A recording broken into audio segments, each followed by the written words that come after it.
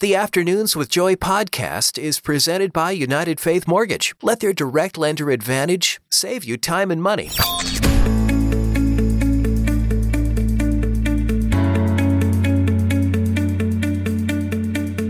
Welcome to a very special edition of the Afternoons with Joy podcast. My guest today is Rachel Cruz. If you didn't know, she is Dave Ramsey's daughter and has carried on that legacy of trying to help people with their finances.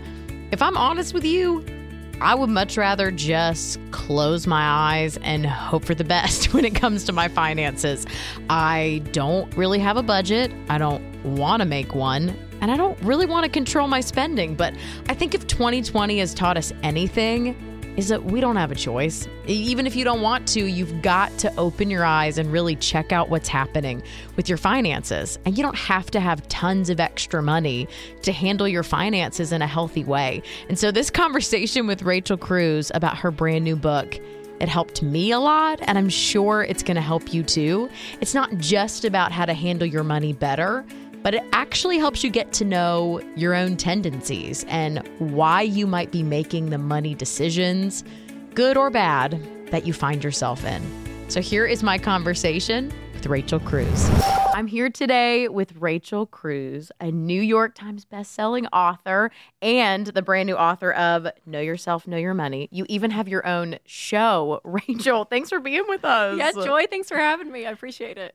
We just talked about off camera how we're both working moms. How on earth do you do all these things and write a book in a pandemic? Like, how did that even happen? No, that's funny because that book I wrote before when I was pregnant with my third. Wow. Because I knew he was going to be an October baby. So I was like, okay, I want the manuscript done so I can enjoy maternity leave. That was like my big goal. It's like, I want nothing to do on maternity leave. So I wrote this all pre-COVID. I mean, I wrote it and finished like October 1 and went along my merry way. And then I did all the edits in COVID. And honestly, it was so funny because I'm like, not that things change because the principles are the same whether it's a pandemic or not, but even my viewpoint and even how I handled money through the pandemic, all of it, it just brought this whole new element. So I even added some stuff in it. So it was a wild time. I think I've seen this time and time again that it seems like people who've been working on things and then they were released in the pandemic, that the timing, God kind of worked it out to be perfect. And I can't imagine a better book for right now. I mean, even the title alone made me want to pick it up because I know that you're a part of Ramsey Solutions and you guys talk a lot about how to handle money, but you don't talk a lot about why. So can you tell me where this idea came from? Yes. Well, probably, I don't know, maybe 4 years ago, I was kind of on this like personal journey. No big thing happened. I just found myself, I remember I read the book, The Birth Order, because I'm a middle child. So I was like, I want to know how my birth order and family affected me. I was in some counseling. I took the Enneagram, like all these What number are you, girl? Oh, I'm a 3. Okay. I really want to be a 7. Are you a 7? No, I'm a 6, but I can wing 7. Thank God sometimes. But girl, that affects everything, right? Yes. So I was just like all of these different things about 4 years ago just kind of hit. And I was like having all this self-awareness that I had never had. And not that I have arrived, but I remember thinking, okay, I'm a better wife. Like I know questions to ask myself more than I ever have. Same with motherhood, same with working. I mean, all of this, it kind of, I don't know, rerouted all this stuff in my head. So then in the middle of it, I was thinking, okay, so how does this affect my money? And it was like I went down this black hole is what I joke because I'm like, oh my gosh, there's all this stuff here of why we handle money the way we do. Everything, right? Our fears to how we grew up with money, I mean, all of it. And I was like, why? For 10 years, I've been talking about how to budget, how to get out of debt, how, which is all really important. But personal finance is 80% behavior. Wow. It's only 20% head knowledge. So you can know what to do, but actually doing it is where you're going to see progress. And I thought, okay, well, what's affecting us from doing this stuff? And I'm like, oh, it's so much more than, I'm not good at a budget. I'm like, no, there's so much there, the why. And if you can get that why, it changes your money habits. I think one of the best things in the book that I was obsessed with, you talk about the way that you're raised, because we all know that has so much to do with the way we spend money. And you call them money classrooms. And you can give a quick overview on that. And then I would love to talk about, I think I know which money classroom I'm in, and I would love to talk about it. So will you tell us a little bit about it? Yes. Well, money's really communicated in two ways in a household. It's communicated verbally, what you hear, but it's also communicated emotionally. So when I was writing the manuscript, I was like, okay, so I like made these two and I was like, oh God, you gave me a graph. Like there's a quadrant. Love a clean graph. There's a quadrant and I can take this and run. And so, I created these 4 money classrooms. So the first is the anxious money classroom, and it's where it's verbally closed and emotionally stressed. So it's not talked about, but the emotions, you felt the tension around money. You never could pinpoint why, but man, it was there. Classroom 2 is the unstable money classroom, and this is where it's verbally open but emotionally stressed. So lots of conflict, lots of fighting. Probably heard the same money fight over and over and over from your parents. So that's the conflict. And then classroom 3 is the unaware money classroom, and this is where it's verbally closed but emotionally calm. So I always say this one's like your head was in the sand. You were probably the kid that went off on your own at 18 or 21 and thought, I have no clue how money works. Like no one ever taught me. It can seem really healthy that way, but then you don't have any tools. That's exactly right. Exactly right. And then classroom 4 is definitely the healthiest, and it's where it's verbally open and emotionally calm. And this is the secure money classroom. So that's where we all want to get, right? Like, and I just became a mom, so I'm really thinking about this in the terms of what am I cultivating in my house? Because I think I was in the first money classroom that we didn't really talk about money, but at the same time, my dad was in ministry and there wasn't a lot of it. So there was like a tension that I could feel, but it wasn't really, I mean, they thought that was the best, not to say there isn't enough money for the bill here at the end of the month. And God always provided for us. But I am so curious, like what your thoughts are about how do you move from one money classroom to the next one? Yes. Well, it's interesting because some people will just mirror what their parents did, right? It's like that's all they know, so they just do that. And then other people have this visceral reaction where it's the complete opposite, right? Like I'll talk to someone, they're like, oh, no. I knew there was tension. But yeah, no, I will forever talk about it. Like, even if it feels stressful, it's going to be less stressful if it's just said out loud, So I find that a lot. So yeah. You could move to another unhealthy money classroom. That's right. And then the other thing too is, even if you talk to your siblings, you have siblings, I'm guessing. 3 brothers, yeah. So they each may say, oh no, I feel like I grew up in 3. I never felt the tension, So even between siblings, it's really how you perceived and what was going on. So the biggest thing I think on the verbal side is learn just to talk about it. And money can be really difficult to talk about. I think a lot of parents, like you said, try to protect their kids because they think, okay, if money is tight, I'm not going to put the weight of the world on my 5-year-old. Yeah. So I always say share but don't scare. Right? Okay. There's an appropriate time to talk about things specifically, but but talk to them. Talk about giving, savings, meaning. It doesn't have to be about numbers specifically, but learning to have the conversation, whether it's with your kids, with your spouse, with a good friend if you're single, like whatever it is, talk about it. Yeah. And then the emotional side, I think that really it can be a calm environment when money is controlled, and that's how the how-tos come into play. When you really do live on a budget, when you really don't owe half your income in debt payments, because that means you actually have money and you have margin. Yes. When you actually save money and have a rainy day fund. Like all of those things really bring that emotion from stressed and freaked out to that calm, controlled feeling, which is important. Yeah. I love all the examples that you're giving because, I mean, you grew up in a household where I'm sure it was like talked about in a healthy way. I know your parents went through some crazy stuff. At what age do you feel like you started to understand money? And at what age, like what's a good age to start talking about money principles? How was it for you? Yeah, I mean, so I was born the year my parents filed for bankruptcy. So they always laugh and say, like, the first 5 years of my life, it was survival mode. They're like, oh, we didn't care if y'all learned anything. Like, we were, like, literally just trying. We had to feed you. Yeah, that's right. Food just had to be on the table. Like, learning great principles about contentment can come later. Like, no, we're going to actually, give you food. Wow. So, yeah, I mean, I feel like mom and dad, one great thing is I don't even know if I could answer that. Like, I remember being...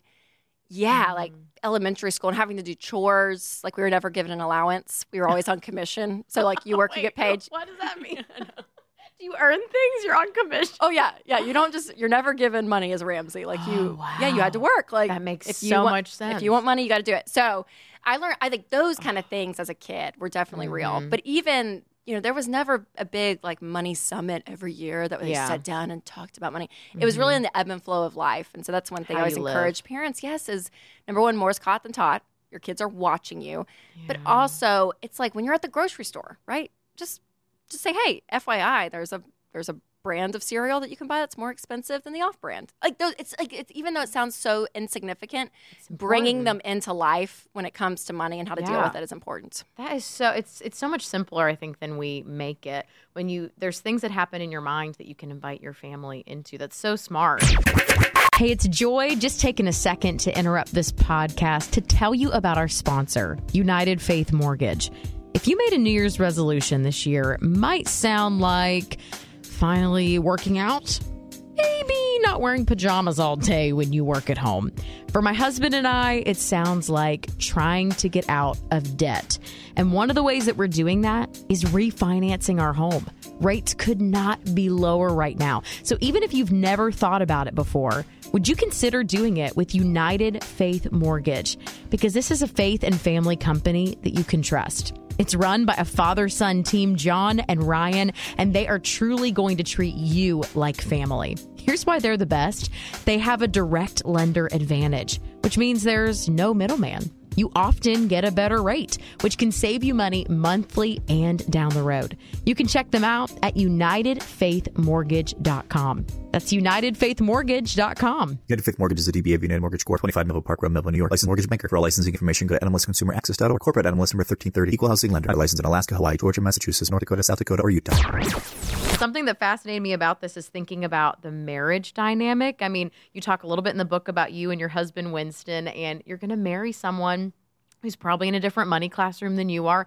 How do you, once you start to learn about how you handle money, how do you come together with someone who handles it differently? Yeah, this is where the tendencies, I think, really play in. There's 7 money tendencies that I write about in the book. So that's a big part of saying, okay, this is how you're wired. And not, there's not always a right or a wrong with your personality when it comes to money. And that's one thing in that section. I didn't want that shame and guilt of like, this is right, this is wrong. So like one tendency is saver versus spender. And a lot of people think the savers are just right all the time. And I'm like, no, they're not. They're not. Because I'm a natural spender. I'm like, being a natural spender is not a bad thing. It's not wrong. Yes. But again, if it goes to the extremes on both ends, that's really unhealthy, right? Like the savers can tend to grab on and hoard.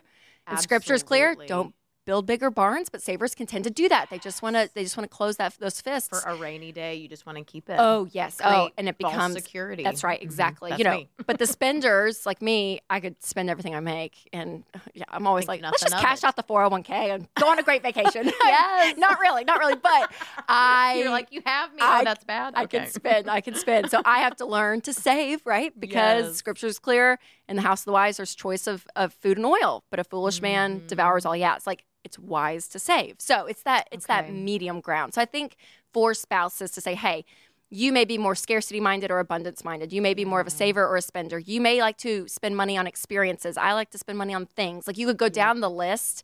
And again, not a right or wrong, but understanding and having empathy of, hey, he's coming at it like that. I'm coming at it like this. It almost just removes the tension around money. Like if you can just name it and say, okay, we're seeing it a little differently. How do we now work together? Because I think for money, with married couples, I always like visualize it. It's like money sits in between you guys, and it really becomes that wedge where I'm like, no, money's not the problem. Put it over here, because a lot of life and marriage problems come out as money problems, but they're not money problems. So like that's so good. And they say money's like one of the top reasons for divorce. Yes, but you're saying that's just the way that you spend your money. It's a symptom of other issues. So whether it's communication, whether it's different value system, whatever it is. Getting on the same page. But then tactically, Joy, budgeting together. Like that's a very tactical answer, but it's true. When you can sit down as a married couple once a month and say, hey, here's what we're going to make this month. Here's how much we're going to give. Here's how much we're going to spend. Here's how much we're going to save. This is specifically what's going on. Oh, that changes the game. And, okay, can you talk to me tangibly about that? Because that's something my husband and I are terrible at. We're always like, we're going to have a money meeting next week. And then we're like, could we just watch a show? Like, we don't want to do it. The Bachelor, it's a new season. We'll just... Girl, yes. But neither one of us are excited. Neither one of us are the nerd and excited about the finances. So how do you get into that habit together? Do you kind of appoint one person to be like, you're the one who's in charge of getting us to do this every month? Because, like, I know the budget's one of the most important things, but maybe you're listening to this and you're like, I don't like to do a budget either. Where do you start? I'd say I'm like you. I'm the one in the relationship. I actually don't like doing the budget as much as Winston, which is so funny. Oh, I know. But that's what I used to think. A budget for me for so long, I was like, I just feel like it limits my freedom. It limits the ability of fun I can have. But I had the switch a few years ago. I was like, no, a budget doesn't limit my freedom. A budget gives me freedom. It actually gives me permission to spend. So now when I am on Amazon or jcrew.com or whatever I am spending my money, there is freedom because I know I can spend this amount. And that's no problem. And it's fine. Like I don't have this guilt or I'm not questioning. So there's a level of freedom that the budget does have. So I would say for couples, I want you to really work as a team. So I would say if one is naturally more excited or more gifted in the numbers, We're going to have to rock, paper, let them, scissors. yeah. I love that. Yeah, have that person do it. But Okay. but what tends to happen is people will yield, especially people that grew up in classroom 3, the unaware money classroom. They'll tend to say, well, money was never an issue for me. And if their spouse is really good at it, they're like, oh no, I'll just let him do it. I'll just And let they her do it won't because I know don't need to check. I anything? don't want to check in. Yeah, I'm good. And the other spouse just handles everything. And I'm like, no, red flag. You both want to be there. Yeah. Look at the numbers together. But the one that enjoys it can create it Okay. and bring it. And Yeah. then together you talk about it. And then you become partners in the That's right. utilization of it. That's so good. Yeah, the team aspect, it is so important. Like my husband and I, we built a house. We moved in last year. Oh, it's great. And it was like a 1.5 year process, but we had been saving for so many years before that. It was like a huge goal for us. And I'll tell you, when we moved in that day, we both looked at each other. I was like, Winston, like moving into this new house is so fun. I mean, it was so exciting. Yeah. But the fact that we accomplished that goal together, I mean, there were some months I was like, oh my gosh, because we had a savings goal every month. And some months I was like, I don't know if we're going to hit it. But like we did it. And honestly, when you accomplish a goal together, there's a level of unity that's created. Wow. There's something about the journey of working together that For a goal. betters your marriage. And I hear people say that all the time, like as people are getting out of debt or they're budgeting and they're working together, they're like, man, my marriage is better. And I'm like, you didn't do I didn't write a marriage book, or like, you didn't do marriage principles, but there's something beautiful about coming that unity that's created. And in America today, it's like my pet peeve. I won't get on this tangent, but there's like this level of independence people have. No, it's my checking. I have my money. He has his Yes. money.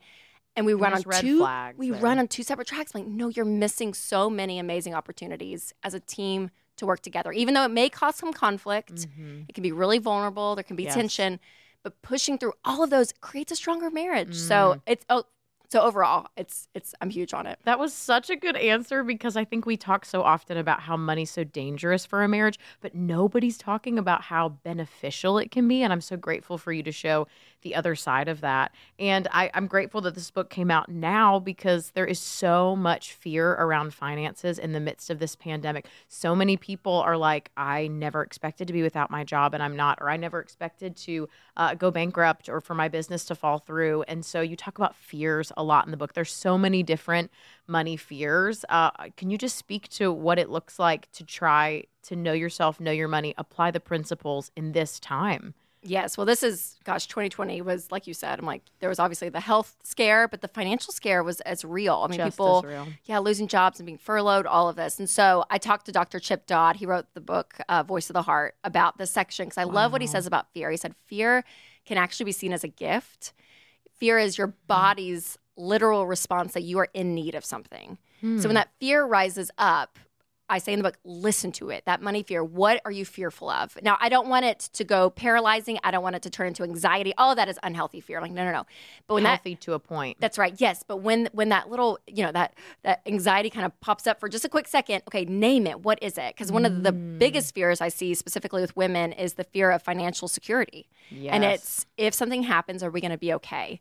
And for a lot of Americans, that was their reality in 2020. I mean, 40% of Americans couldn't cover a $400 emergency in cash. Yes. And So- that's like so new for so many Yes, people. and if you lose a job, you can. Yeah, that would be scary. Do you know what I'm saying? So that fear Yes. is real. So when you say that, then use that fear as a tool to say, what can I put in place so that that's not my reality? Okay, we probably need to save. We need some money in the Yes. bank. Maybe this forces you to say, you know what? I'm done having debt. I'm done owing people money because it allows. That's a level of risk that you have in your personal finances. But when that's eliminated, there's a freedom there. So like it may force you into actually great money habits. And I don't think Wow. pain and fear has to be your only teacher, but it is a thorough teacher, right? So like if there's a reality of like, oh gosh, I'm not good at this, then listen to it and let that lead you to better money habits. That is something that you say that the only way, because obviously we want to talk about once we know ourselves, how do we change our money habits? And you say only like difficult uncomfortableness makes us change. Obviously, we're creatures who don't want to change.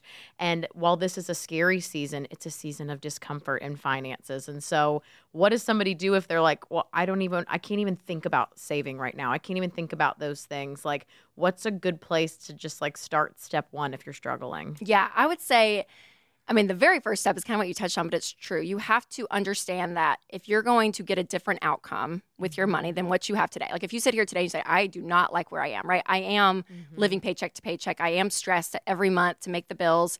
If I do lose a job, I have no clue how my bills are going to be paid next month. Like if that's you, then you can't keep doing the same thing over and over again. Stay there. No. So, and those habits that brought you there are going to have to change. But change is uncomfortable. It's painful. It's not fun. And so it's going to be hard. Like there's going to be a level there. I'm doing something new. And like you said, we're all comfortable. I switched the car seats in my van a few weeks ago because I took them out to clean. And I switched my infant car seat with my 3-year-old's toddler seat. No. And we were like loading back in the next day and she would not get in the seat. She's like, this is not my side of the car, Mom. Sit on this side. Yeah. She's like, this is not my side of the car. I was like, Caroline, get in the seat. We got to go to preschool. It takes so long to install a car seat, too. Oh, I know that. I was like, yeah. I'm like, no, we're not redoing this. Can't. But I thought in that moment, I'm like, even at 3 years old, it's uncomfortable to sit on the other side of the van. Like, I get it. I totally get it. No one likes it. But you have to know something's got to change if you want a different outcome. So that's number one. Honestly, number two is I would say the budget. Sit down and actually do a budget. And I use the app EveryDollar. So you can download that. It's free, but just to say, okay, here's like the actual money. Here's the dollars and cents of what's coming in next month. Here are all my bills. List it out. See it all. Sometimes that's the scariest part is to really face like what is essential in here and what's not. And you're like afraid that there's just not going to be enough, but you have to face it. I'm sure it's like this scary unknown like lion. You're like, you have to tame it. That's it. Yeah. And honestly, too, when I talk to people like that, it's usually not as bad as they think. Okay, it's almost like the avoidance of it, the anxiety of that has built up so much. So when you actually look at it, you're like, okay, that's my rent. I can do that. Okay, I may have to cut back some on food this month, but we can do that. Like you start to actually get a tangible grip because you start to get control.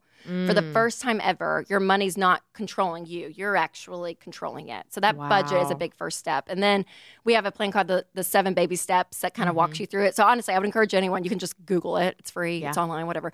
But to start really walking this process and this plan, because having something that you can shoot for, goals that you know this is exactly what I needed to be doing, gives you a level of peace and instruction. Yes, I've actually lived that. I got a chance to do my debt-free scream on Dave Ramsey's show, and it was like so like incredible. And I did that right before I got married because I didn't want to go into a marriage with all of my car debt, my school debt, all of this stuff. And it was so liberating. And it's not like I've handled money flawlessly since. Getting married is its own challenge, but there is so much freedom in starting to handle that. And so if you had like one word of wisdom to leave with somebody, maybe even something we didn't touch on that you think is important about the book, is there anything we missed about why it's important to like know yourself when it comes to finances? Gosh, I would say when you can get to those root issues, right? So whether it is that fear, whether it is maybe discontentment, whatever that heart root issue is that's causing you to handle money the way you do, getting to that place, I think unleashes not just the money part of your life, but I think it releases a level to say of surrender too. Yes. Like when you have this awareness of, wow, I don't know, it's kind of like going to the foot of the cross constantly where you're like, wow, I really am screwed up. Like there really are so many things. And I'm like, golly, there's just a beauty of humility that is shown to know I don't have it all, right? Like he ultimately is my answer. He's the ultimate of all of this beyond money. But when I can go there and humbly say, wow, I really may want to do something different or work on this part of myself. It's just it's a beauty of healing as well in the process. So it's more than just money for me in this message. It's so much more than, the level of humility and finding yourself is key. And I think that's important because when you start to dig into who you are, I mean, I started to see myself in this book and I'm like, I don't show enough grace when like somebody in my life doesn't spend money properly and all these different things that I'm like, oh yeah, I am kind of screwed up. And but you don't have to stay there. The fact that you go and God has grace to cover this and I don't have to stay there. That's exactly it's right. a beautiful way to handle it. Thank you for sharing this message with us and for writing this book, Rachel. You can get Know Yourself, Know Your Money right now. Thanks, Joy. Thanks for having me on. Yeah.